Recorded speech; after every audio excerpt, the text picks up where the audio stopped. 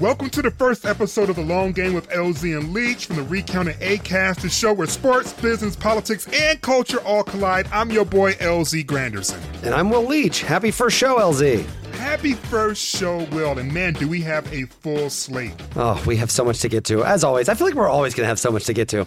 So we have three stories that have cut across this world of sports and crashed dangerously into the realm of politics and culture. And the first is the chop. Oh, yes, I was in Smyrna, Georgia all weekend, and boy, were they chopping louder than ever. We're going to discuss why the chop is still happening, what's wrong with it, what they might do about it, and why it's stronger than it's ever been. Speaking of the chop, obviously, everyone knows that the former president and the first lady were all there chopping away just as happily. But you know who wasn't there or doesn't seem to be anywhere in sports? Joe Biden, which is really weird, considering how important athletes were for him to get in the White House to begin with. So we're going to ask the question, is he blowing it? He certainly was not chopping. I will definitely say that. And the third story, we're going to discuss the Chicago Blackhawks sexual assault scandal. Not so much the details of the case, which are horrifying, but more about how you react to it as a fan. Where do fans draw that line between fandom and morality when their favorite team is covering up and perhaps even condoning horrific criminal acts? And what would undoubtedly be your favorite segment of the podcast every week? This Week in Sports History. Kobe Bryant made his debut November 3rd, 1996, 25 years ago. The great Kobe Bryant touched an NBA court.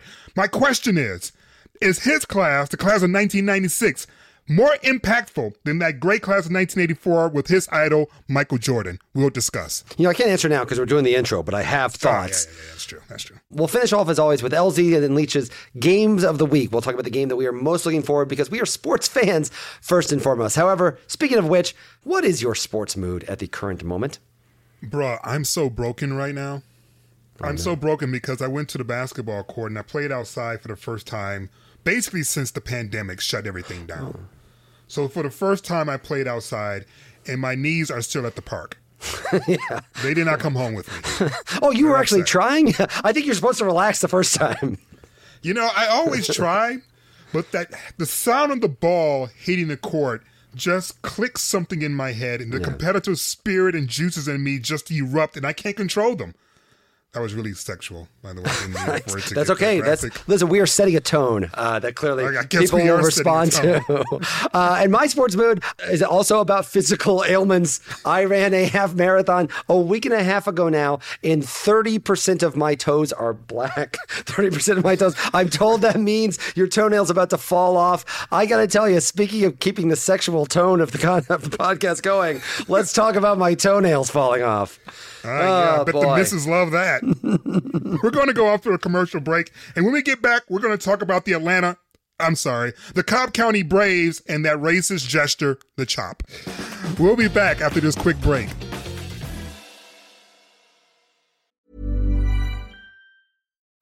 Life is full of what-ifs. Some awesome, like what if AI could fold your laundry? And some, well, less awesome, like what if you have unexpected medical costs? United Healthcare can help get you covered with Health Protector Guard fixed indemnity insurance plans. They supplement your primary plan to help you manage out-of-pocket costs. No deductibles, no enrollment periods, and especially no more what-ifs. Visit uh1.com to find the Health Protector Guard plan for you. Burrow's furniture is built for the way you live.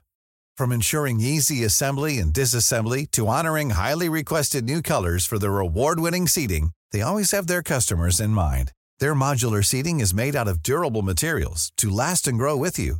And with Burrow, you always get fast, free shipping.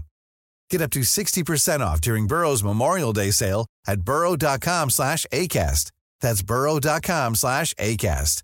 burrow.com/ACAST.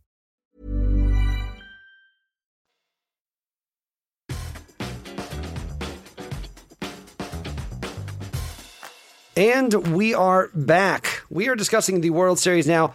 We're going to be upfront with you here. You may have a better idea who won the World Series than we do. We tape on Tuesday afternoons. The Astros did us no favors by winning Game 5 of the World Series and extending it back to Enron Field in Houston, and that is how it should be called forever. So we don't know who won. Once again, Will, the Houston Astros comes in and screws things up. It's kind of their habit. It's kind of their thing. It's kind of what they do. Certainly the Braves did their part too, because I think one of the major takeaways from the weekend, I was there at Truist Park throughout the weekend. This was the weekend of the chop. I don't think there's really any question about that. The chop was louder than ever. There was a time the chop appeared in danger. Now it is back and stronger than it's probably ever been. So we're going to talk about why it's stronger than ever, the history of what got us to this point, and maybe where this goes from here. For a long time, the Braves have been very kind of hesitant about prompting it. I've been in a lot of games this year and even last year, and they've been very hesitant about prompting it ever since they had the issue with Cardinals pitcher Ryan Helsley in the 2019 NLDS. He is a member of Cherokee Nation, and he had said he did not feel the chop was respectful. He felt they shouldn't do it, and the Braves were actually going to hand out those red tomahawks for that game and decided not to and said they would reevaluate. Then the pandemic happened. There were no fans. This year, they had kind of pumped the brakes on it a little bit while still not discouraging it. But guess what happened?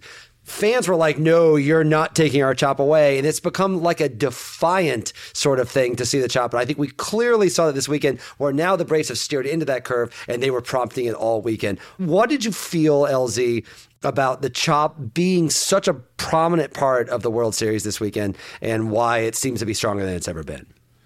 Well, it's par for the course, right, Will? I mean, when you look at the way that sports, unfortunately, has been dragged into this very, very partisan sort of culture that we have going on right now, it doesn't surprise me at all that you have predominantly white residents of a suburban area deciding to participate in this racist sort of tradition. Not necessarily because they're thinking about Native Americans or the plight of Native Americans or even the racism that's tied to the gesture, but because they're pledging their allegiance to the anti-PC, anti-woke contingency of the country. You know, it was a political gesture. I don't even think they even cared if the Braves were even winning or losing while they were chopping.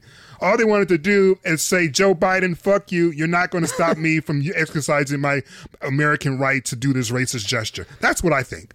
I wouldn't say that everyone at Truist Park was doing it for that reason, but I do think that's why. You did it for different reasons? Well, I think, listen, I live in Georgia. People have been doing the chop for, actually 30 years, not 50 years. Let's not forget how this started, right? This was a Deion Sanders thing. This was from like 1991 when he played for the Braves. The organist kind of like jokingly played the Florida State chop song, and it became like a thing. However, I think that's what's gotten it back going again, is the idea that once they were told, wait, we don't think you should do that anymore. I think that's what gave it a renewed vigor. I don't think there's any question about that. And I think you've touched on something important there, which is remembering where the Braves play. They do not play in Atlanta. I feel like that's an important thing to remind everyone. Whenever I was writing about this during the All-Star game, they did not pull the All-Star game from Atlanta. They pulled the All-Star game from Georgia because, of course, for Turner Field, which was built for the 1996 Olympics, it was in downtown. It was a little off downtown, but it's certainly in a primarily black area of town.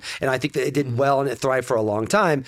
What the Braves decided with kind of their ownership group, which is this kind of corporate ownership group anyway, they decided, you know what? There are more white baseball fans in Cobb County. They actually claimed, this is my favorite part about it, they claimed that parking and mass transit would be better in Cobb County than it was in downtown. Such a lie. I'm like, by definition, the whole mass transit thing that's what Cobb County's famous for, is not wanting mass transit in any way, shape, or form. And so it is really remarkable to see, because I think if you look at downtown Atlanta, like it's something that Atlanta United has very much embraced. The Falcons, the Hawks, the Dream have all really embraced down there. The Braves have consciously rejected that, and I think that's what's led to not just the chop, because I don't think everyone is actively doing the chop to stick it to the libs. I think people... You don't?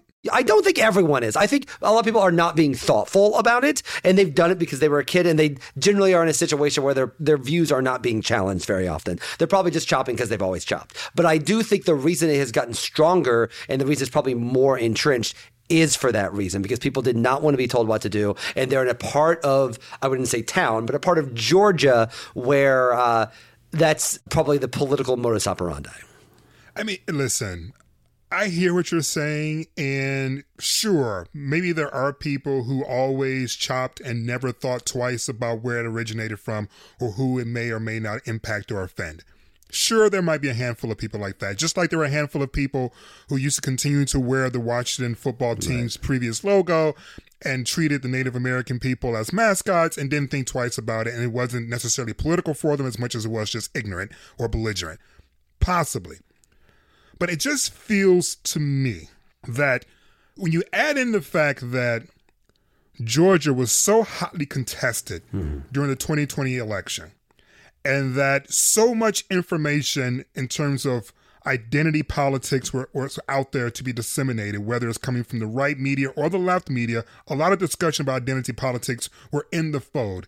It just feels to me that this was a defiant, pro-Trump sort of gesture, that we are supporting our former president. We are supporting his policies and beliefs. We are excited that he's here chopping with us.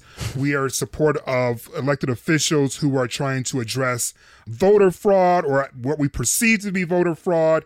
We are supporting all the elected officials who support Trump, all businesses that support Trump, everything that seems to be aligned with Trump's policies and philosophies and rhetoric. And so we're chopping under the banner of Trumpism and not even in celebration of the Braves' accomplishment. That's what it felt like for me from a distance. And having lived in Atlanta proper, not the Smyrna, and covered politics and covered sports for the Atlanta Journal-Constitution and been the recipient of numerous of, very racist letters. Thank you very much, writers. It doesn't feel like to me this is altogether innocent. I really feel as if this was the equivalent of, good luck, Brandon. Let's go, Brandon, is what it is. Right, let's go, good luck, fuck off, whatever. Brandon. Listen, to be very clear, I definitely am not claiming it's altogether innocent. The political climate in Georgia, we talk about 2020. I mean, Georgia is the story. It's the story in 2021. Absolutely. It's going to be the story in 2022. Clearly, it's very activated. I would say this. I think the reason that it is louder than ever is because of a backlash to these things. It reminds me a little bit, remember it was about 2 or 3 years ago, Carmelo Anthony went on Twitter and said that there were 7 Native American names that they were targeting. Once they got rid of the Washington football team, he crossed out that name and said, okay, what's next? And on that were like the Blackhawks, even the Warriors were on there. At the time, I thought, this feels like a movement that this may happen. Like 5 years ago, I'd have thought, okay, they're not going to get all those names off that list. And it started to feel like that was the direction it was kind of going. And I think what you're seeing with this, it's really an offshoot of what you hear all the time. Anyway, listen, in that Braves-Dodgers series, all I heard from Braves fans were not, yay, our team is winning, we're so happy. It was why is the media hyping up the Dodgers all the time? They don't care about us. They just care about those West Coast and East Coast teams. Are you kidding? Are you kidding? You had 3 of the greatest pitchers of all time on your roster all at the same time. You got 1 World Series. That's why we don't talk about you, because you're jokers and you blew it. Okay. See, that, to be clear, you're talking to a Cardinals fan here. I'm rooting for the Astros. Screw the Braves. But more, I am. Well, we don't want to get into that. But I would say in a larger sense, I do think that this is an example of how sports and politics have become very similar in a circle the wagons type mentality. And the idea it is us against them. This has been a complaint for a long time with the idea in sports and the idea of politics, that politics has become more like sports.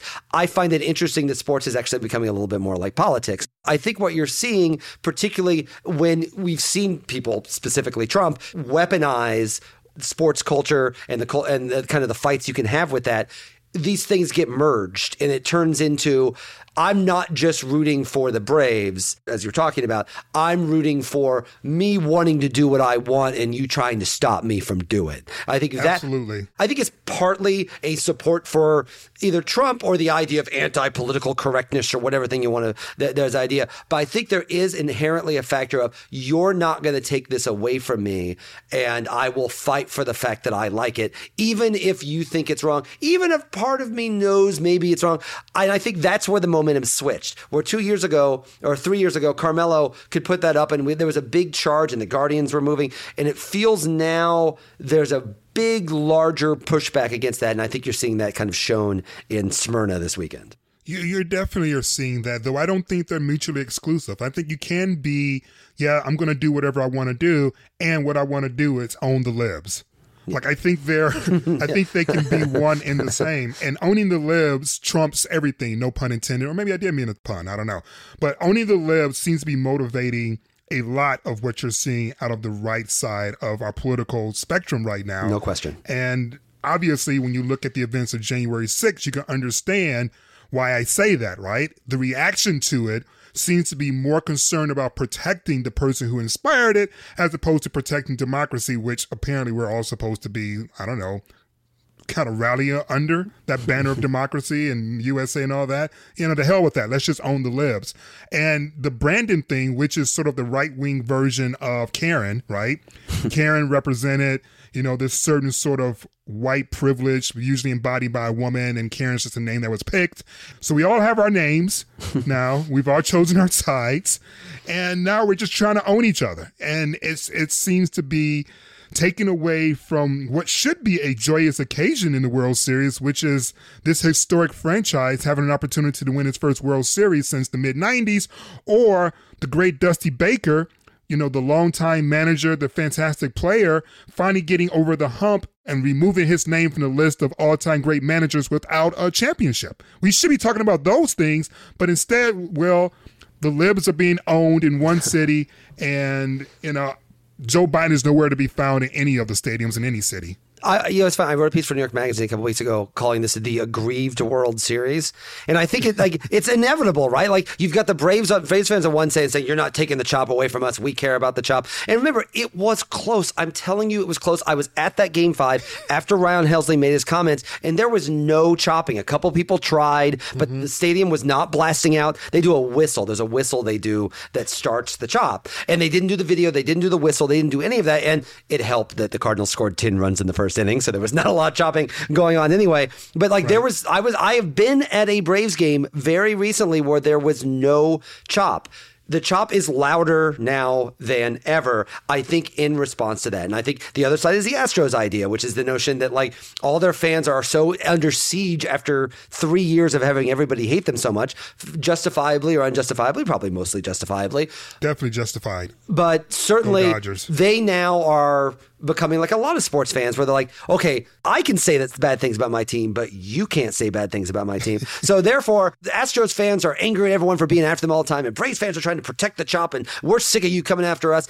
I just hope someone remembers that it's okay to be happy when your team wins. It is okay to be happy when our team wins. We're forgetting this stuff, aren't we? Yeah, there's we're legitimately forgetting the purpose of sports. This is kind of one of the large things about what we're always going to be talking about around here, which is the idea it is impossible to separate these things. It is impossible to separate the cheers and the chop and the fact that the Braves play in Cobb County rather than in downtown Atlanta. These things are inextricable from politics. And I feel like the people that are making it most political are the ones yelling at me to stop making it so political, which is a kind of disingenuous move that I guess you see in all of political culture right now. Mm-hmm. So now what happens? We've seen the World Series. Does this become bigger next year? Is this a fight we're still having a year from now? What do you think? That's a great question. A lot of it has to do with what Major League Baseball wants to be known for. There are things that the league could do, Will, in terms of imposing, rules that says anyone who is seen doing this racist response will get their tickets revoked. Of course, that requires the Braves to do some policing, which, I wouldn't want to be in charge of trying to tell drunk people not to do certain things like that. If I was an usher getting paid minimum wage, right. I certainly wouldn't want to put myself in that position. No. So I don't know how you enforce it. It seems like just as it naturally started, re-upping itself without much prompting from the league, it seems as if it's going to have to dissipate in the same way. On one level, you would think baseball could do something in a similar way than you've seen like soccer leagues, for example, like when you've seen homophobic chants, teams have been penalized or they've had to play a game without fans. The question is whether Major League Baseball really wants to do that or has kind of the courage to do that, particularly in the wake of the All-Star game, which they've done nothing but kind of gotten yelled at since. I feel it's instructive. I went to the University of Illinois, and they had Chief Illini-Wick, which was always this blonde-haired, blue-eyed frat guy who put on a little feather hat and went woo-woo and danced at halftime. And the NCAA forced the University of Illinois, said, you will not be hosting any more events until you get rid of the chief. That happened about 20 years ago. It's been 20 years. There are students at that university who were not born when Chief Illini-Wick was around wearing Save the Chief, Bring Back the Chief. I think there's a danger of turning it into a martyr sort of thing to where they actually hang on to it even tighter. You know what's so funny? You talking about holding on to things. I mean, remember back in the 60s, as black people began to get more and more equality, you saw a rise in celebration of the Confederacy and the Confederate flag. So it had basically sort of dissipated into, to nothingness. Right. And then black people started to get free again. It was like, oh no, go dust off that flag. Let's get back out there and let them know we're still here. That's what a chop feels like a little bit. Yeah, makes me wonder whether these things ever really dissipated at all. All right, moving on. We all saw Donald Trump chopping at the World Series, and he's also been to a number of other sporting events since he's left the White House. However, Joe Biden, the man who defeated him in 2020, hasn't attended a single athletic event as commander-in-chief. Why does this matter? Because there's a good chance he would not be commander-in-chief had it not been for the athletes whose games he's not attending. The WNBA endorsed him. They also helped secure the Senate if you consider the way that the Atlanta Dream got behind Senator Warnock in endorsing him, but also LeBron James and its More Than a Vote initiative, being really, really proactive in terms of getting black people in particular to register to vote and to vote, wink, wink, for anybody, but we all know he really meant Joe Biden. Will, my question to you is, do you believe President Biden is blowing it a little bit by not attending sporting events and showing support for people who supported him during the 2020 campaign? I want to give him a little bit of benefit of the doubt. There's a lot going on. There's a lot happening. And I do think that but he's president. There's always things going on with the president. Agreed. But there's a lot to fix after the last 4 years. I'll say that. But the sports world came out huge for him, whether it was More Than a Vote, whether it was the WNBA. You can make an argument that Biden might not have been elected had it not been for a pretty unprecedented support from the sports world. Now, I think a lot of that support was less we love Joe Biden and more we hate Donald Trump, but that doesn't matter once you're in the White House. Mm-hmm. And it makes me wonder how actually he cared about in the first place and opportunities that he might be missing now. For a president that's been somewhat under fire because a lot of people, particularly black activists, feel as if he's left the black agenda by the wayside to do other things, even though the black community was very instrumental in getting him elected, certainly through the primary. And to your point, Will, when you think about the NBA and the WNBA specifically, those are a lot of black athletes who worked really hard to get him in the White House. And in some ways, him not being at these games is sort of consistent with him not satisfying the complaints of a lot of black activists, which is, why haven't there been any movement with police reform? Why aren't you getting rid of the filibuster so you can push through protecting voter rights? These are concerns that a lot of black people have.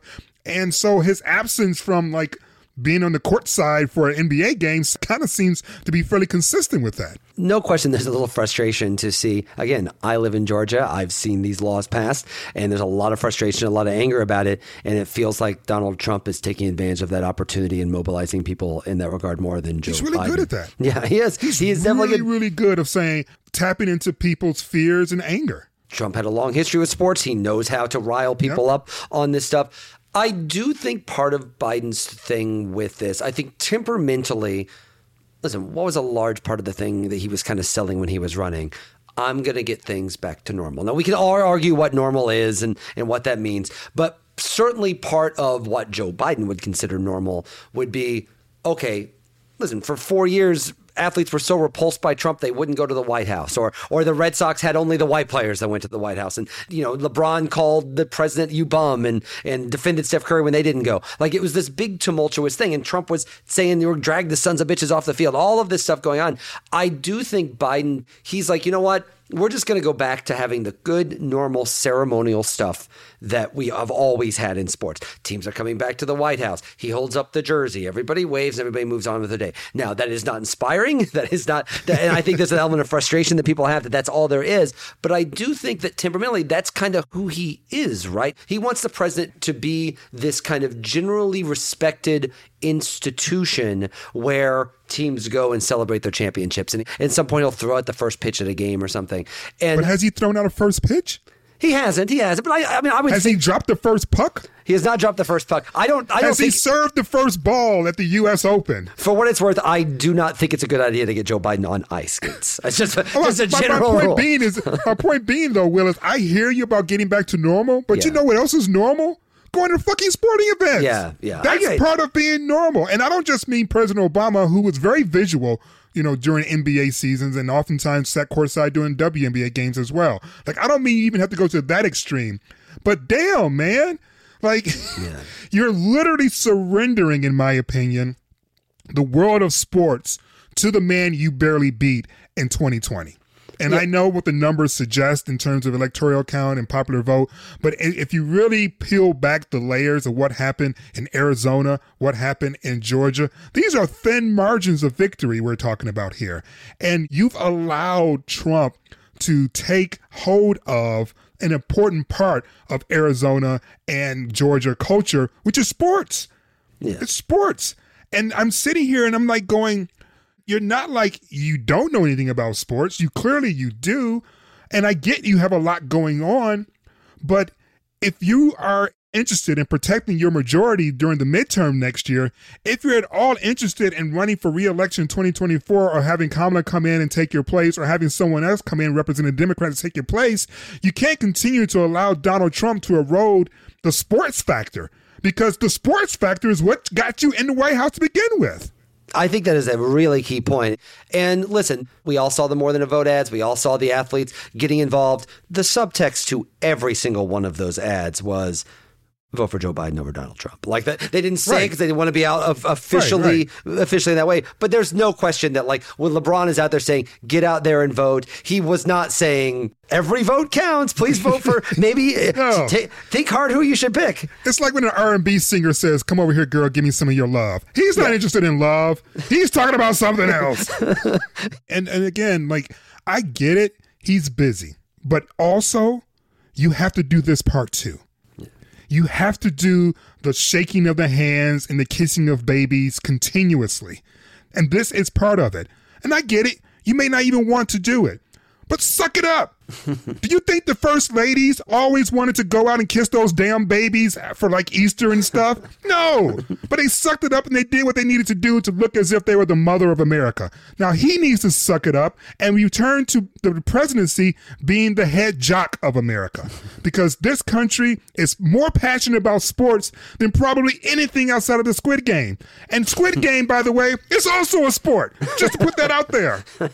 I will give him this. It is worth noting that one of the reasons that Trump was able to do a lot of sports stuff is he apparently was not that busy. He was apparently not that busy. He actually did not have a lot of other things to do. Remember when he said, I'm going to be so busy there won't be any time for golf. Yes, executive time. I won't have any time for golf. Now, Trump did go to games, but he kind of adjusted as he went along. Remember, he was at the Nationals World Series and he got put on the Jumbotron and got booed lustily. We all had a good social media afternoon. It wasn't a good look. It wasn't a good look. He got booed like crazy. So, of course, Trump then went to go do the thing that he wants more than anything else, which is just to find as many people as possible to say nice things about him and how great he is, which is to say he started just going to college football games in the South. He went to the Auburn-Alabama game. I think he went to a UFC event where there was even a little booze there. But I think it is telling that sure, Trump went to more sporting events, but what Trump really went to are places where he knew he was going to get applause. He absolutely did. But the fact is that he still went and got booed.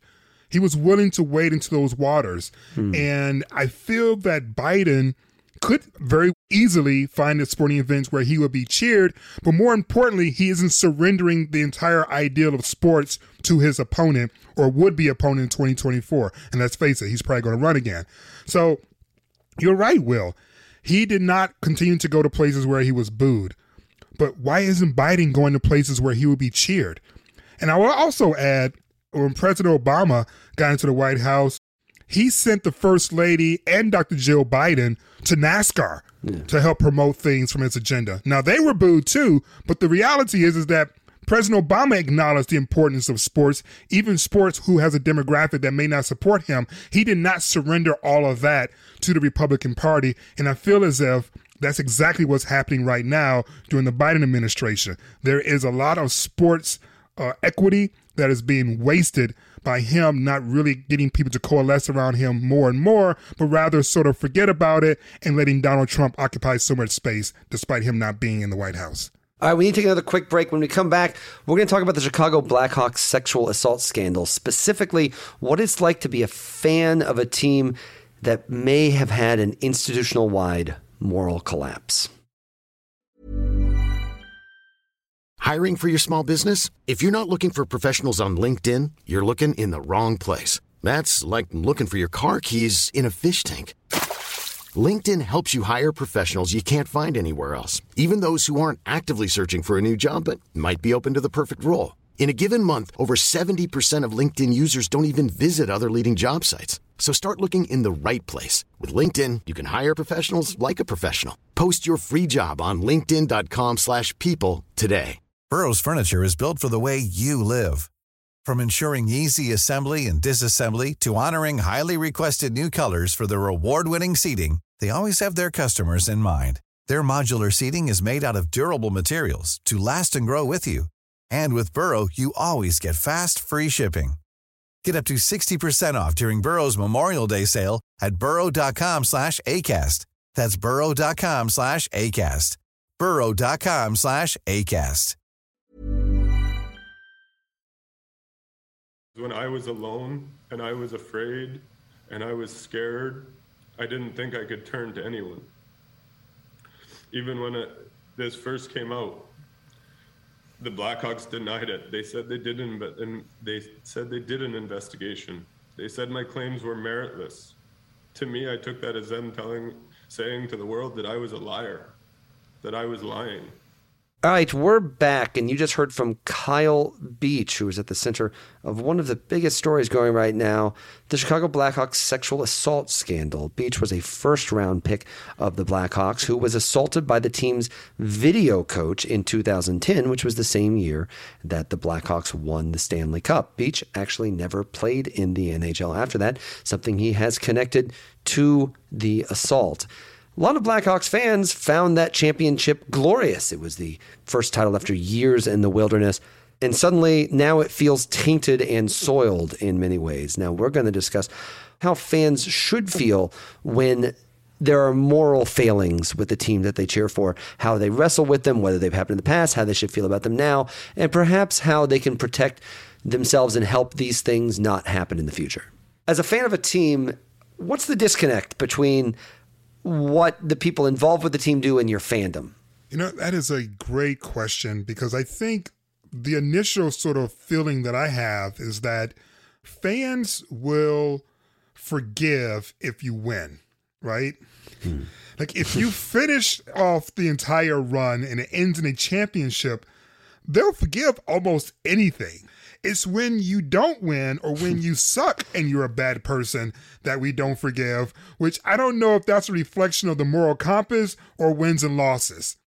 Yeah, like is John Gruden still have his job if the Raiders are undefeated? Exactly. Right? I mean, probably not, but certainly he would have a bigger leg to stand on. Honestly, I don't know. Yeah. I don't know, because, I mean, look what's happening right now with the Brooklyn Nets and Kyrie Irving, right? Now you have these people rallying around Kyrie who are anti-vaxxers or pro-choice or whatever, however you want to describe them, you know, rallying around this guy. And are they rallying around him because they believe in, you know, individual rights? Or do they just want the Nets to play better and they know they need him to do that? Right?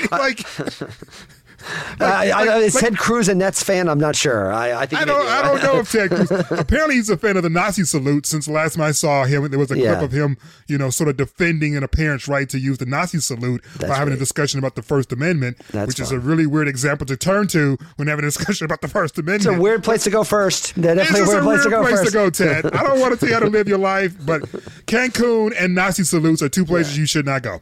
Anyway, the point being is that it's hard for me to tell if people are willing to sacrifice a lamb if that lamb is winning, if that is a championship lamb. And when it comes to Chicago's hockey team, the executives of the franchise felt it was better to keep quiet.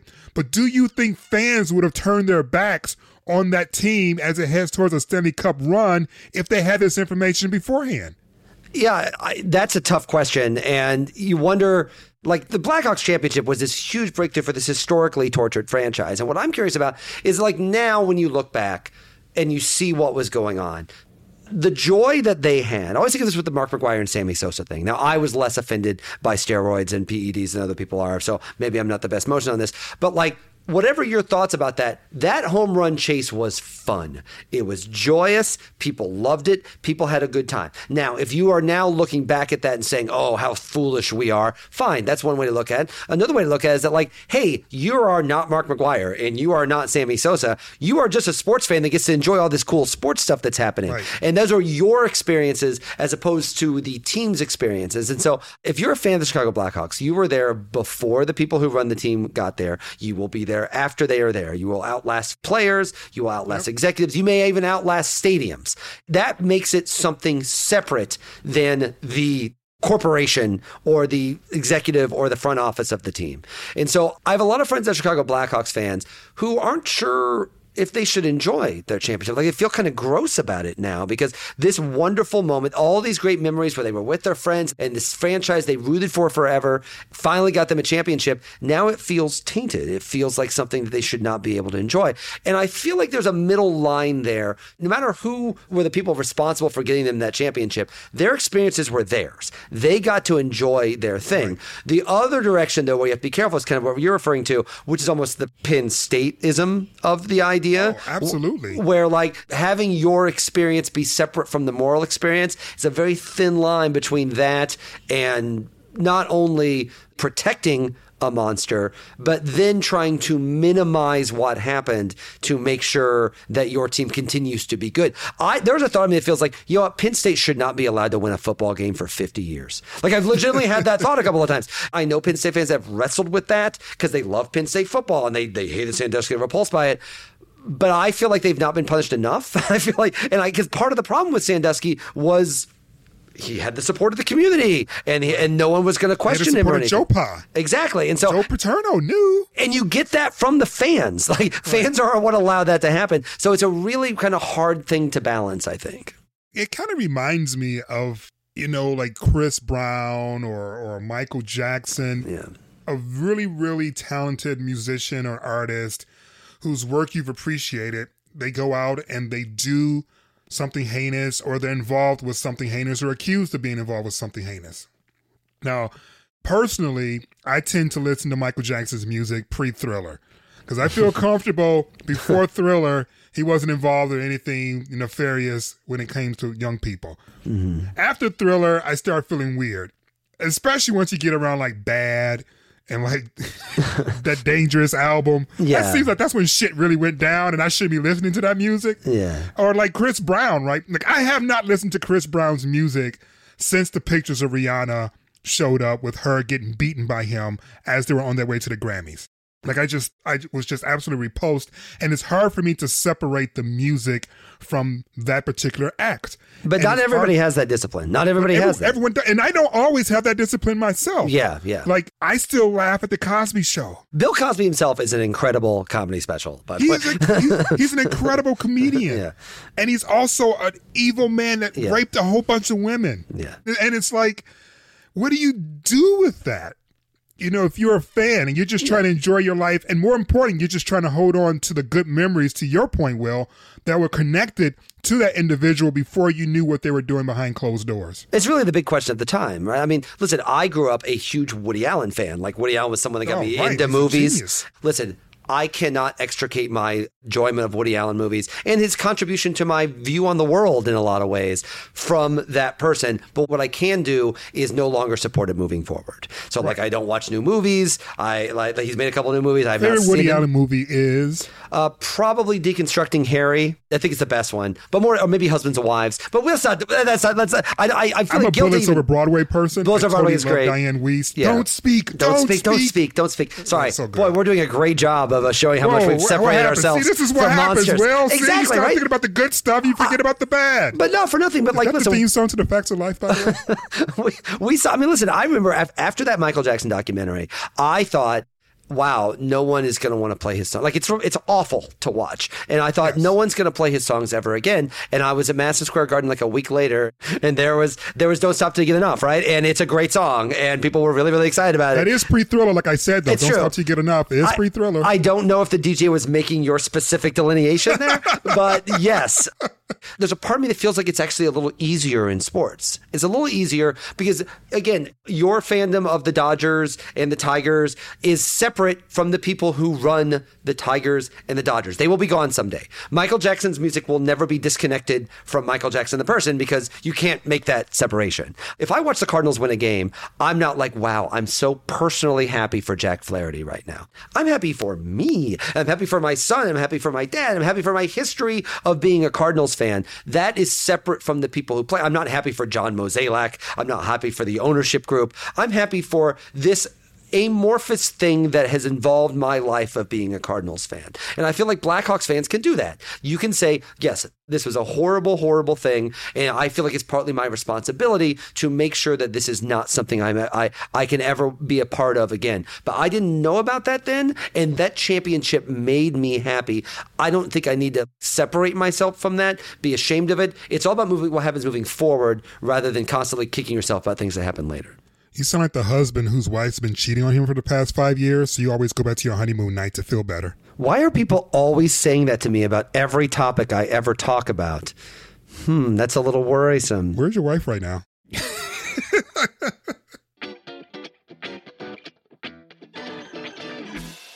Kobe Bryant gets up off the bench. Here he comes. The crowd is into it. Put your shirt tail in, son. And he kneels down, can't come in yet. We're going to have new guards for the Lakers. And it's time for my favorite segment this week in sports history. And this particular date, Will, is really exciting for me as a Kobe fan because November 3rd, 1996, Kobe Bean Bryant made his NBA debut. Would you like to hear the stat line, my friend? I would love to hear it. All righty. 0 points. 1 rebound. He's never going to make it. 1 block shot. Cut him. 1 turnover. What the? Get this guy off the court. 1 foul. Okay, well, the foul's okay. I got no problem with the foul. Against the Minnesota Timberwolves. And while he obviously turned out to be much better than his opening game debut, this isn't really the point of the conversation we're going to have. Because Kobe Bean Bryant was part of the great class of 1996, and he was the 13th pick in that draft. But when you go back and you look at some of the players who were drafted ahead of him, Iverson, Starbury, Ray Allen, Antoine Walker. We're talking about some really, really incredible players who were drafted ahead of him. And a lot of people will compare this class to Michael Jordan's class of 1984. And I say Michael Jordan's class, even though he was the 3rd pick, the number 1 pick was Hakeem Olajuwon, who later became Hakeem Olajuwon. But a lot of people compare the class of 1996 to the class of 1984. I'm not going to ask you who had the better players. I think that's a ridiculous conversation to have considering the differences in eras. But my bigger question to you is, which class had the largest impact culturally? I mean, the easy, I think, kind of default, and I would argue incorrect answer, is to say Jordan, right? Like, it's Michael Jordan. He put together the structure for the entire NBA moving forward. You were either like Mike or you were not like Mike in kind of defiant ways. And so the argument for the 84 class, nothing against Hakeem Olajuwon's cultural import, who, listen, I love Hakeem Olajuwon, but clearly that's the Jordan class, and I guess to a lesser extent Barkley. But Jordan set the template that even future athletes, like some of the people in that class, would either follow or veer from. So that would be my argument for Jordan. I hear what you're saying. And I think for certain, Michael Jordan impact economically on the NBA is second to none. Like, there's no question about that. And clearly, you know, for a lot of people, he's the GOAT. Depending upon what day of the week you ask me, I think he's the GOAT as well. But from a non-basketball perspective and a non-economic perspective, I start thinking about where we are today, where black athletes are today, and I go, Jordan kind of ushered in the era of the apolitical athlete as well, which is a 180 from where we are today. Right. And while Kobe wasn't, Malcolm X out there in the streets and Iverson wasn't Dr. King, they did represent a certain blackness, an unapologetic blackness. And I would add Stephon Marbury's name to that, Antoine Walker for sure. There was a flavor of hip hop and blackness in the NBA that had a political edge to it, not because they were embracing politics, but because their presence and the way that they present themselves was political for a lot of people. and threatening for a lot of people. Let's not forget that Allen Iverson was on the cover of Slam magazine, and they airbrushed out his tattoos. Like, it is remarkable to me that you would want to sell Allen Iverson, but then be like, yeah, but we have to cover up the tattoos. Like, that is a period of NBA history. That's a transition period, right? Like, that's him coming right at that pivot period where that would never happen before. Then Iverson would never be on the cover of that magazine before, and they would not cover up the tattoos of a star on that afterward. To me, that's a great argument for Iverson in that whole class. Kobe, obviously, with everything that he has, but Iverson, to me, really feels like a pivot figure in a lot of ways because of that. You can make the argument that it was Iverson's class, and Iverson in particular, that sort of ushered in the dress code. Yeah. Oh, we can't have these athletes in oversized jeans and Timberlands. What would our corporate sponsors think? Oh, I don't know, that they're in their 20s and they're urban, and that's just a big part of hip-hop culture, and hip-hop's the number one music in the world, so of course they will look like hip-hop artists. No, we don't do that. No, we try to tell these athletes you need to wear 3-piece suits before you show up to a basketball game. What the hell? But that was Iverson too. Obviously, people revered Kobe. Yes. But there is a way that I think athletes now talk about Iverson. They kind of understand what he went through. Yeah. There's a straight line you can draw between the Iverson tattoo thing and the Malice at the Palace and the reaction to it, right? And listen, maybe this is why the NBA is getting so much backlash now, because now we've gone through that, right? Now, those executives that would have got offended by Allen Iverson's tattoos, now they're, I guess now the ones that they're yelling about the NBA's woke culture. But you know what's the trip, though? They were all fine and dandy with Iverson being Mr. Hip Hop and Chris Webber wearing gold chains, and they were all excited to embrace blackness, unapologetic blackness, and hip hop when he was bringing in the dollars.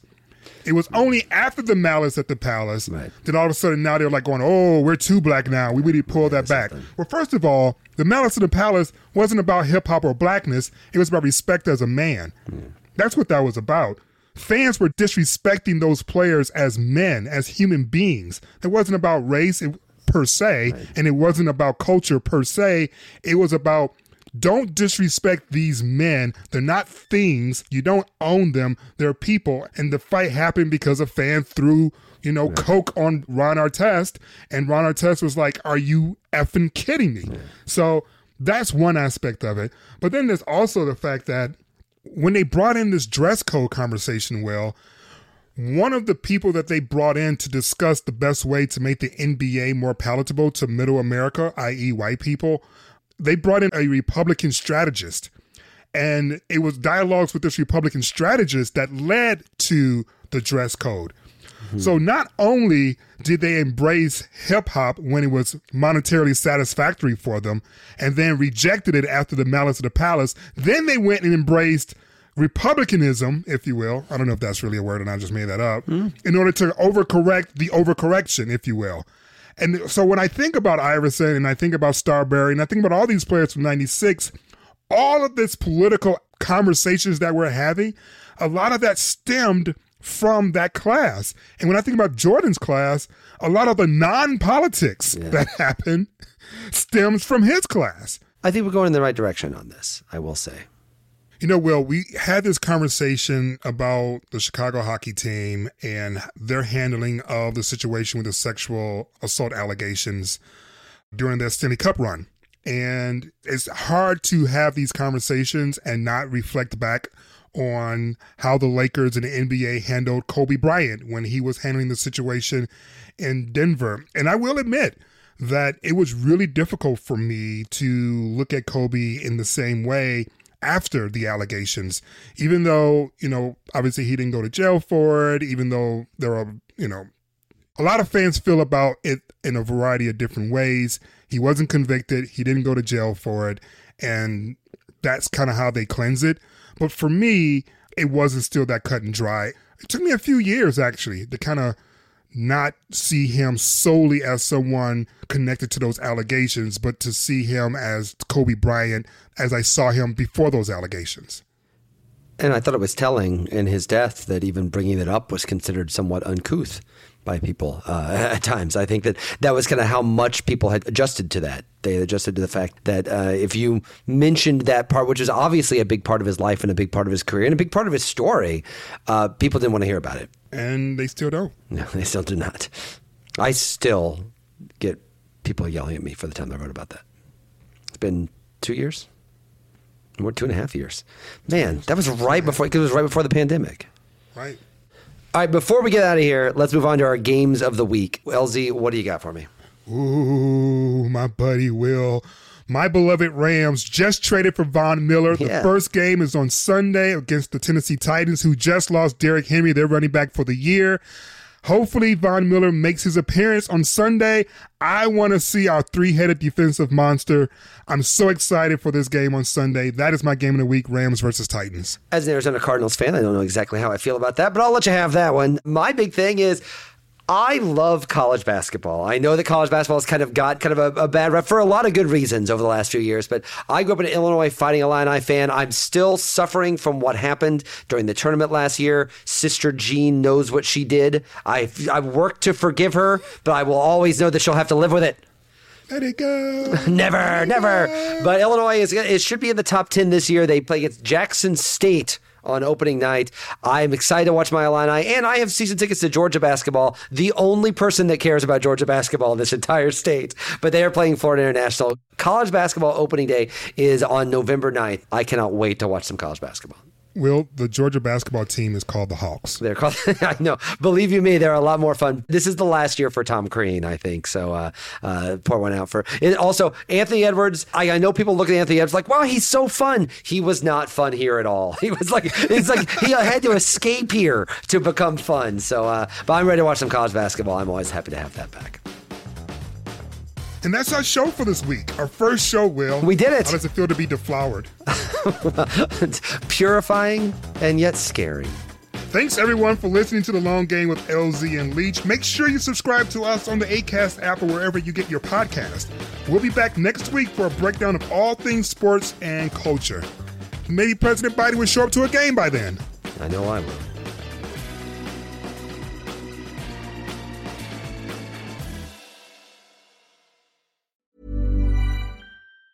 Even on a budget, quality is non-negotiable. That's why Quince is the place to score high-end essentials at 50 to 80% less than similar brands. Get your hands on buttery soft cashmere sweaters from just $60, Italian leather jackets, and so much more. And the best part about Quince, they exclusively partner with factories committed to safe, ethical, and responsible manufacturing. Elevate your style without the elevated price tag with Quince. Go to quince.com/upgrade for free shipping and 365-day returns.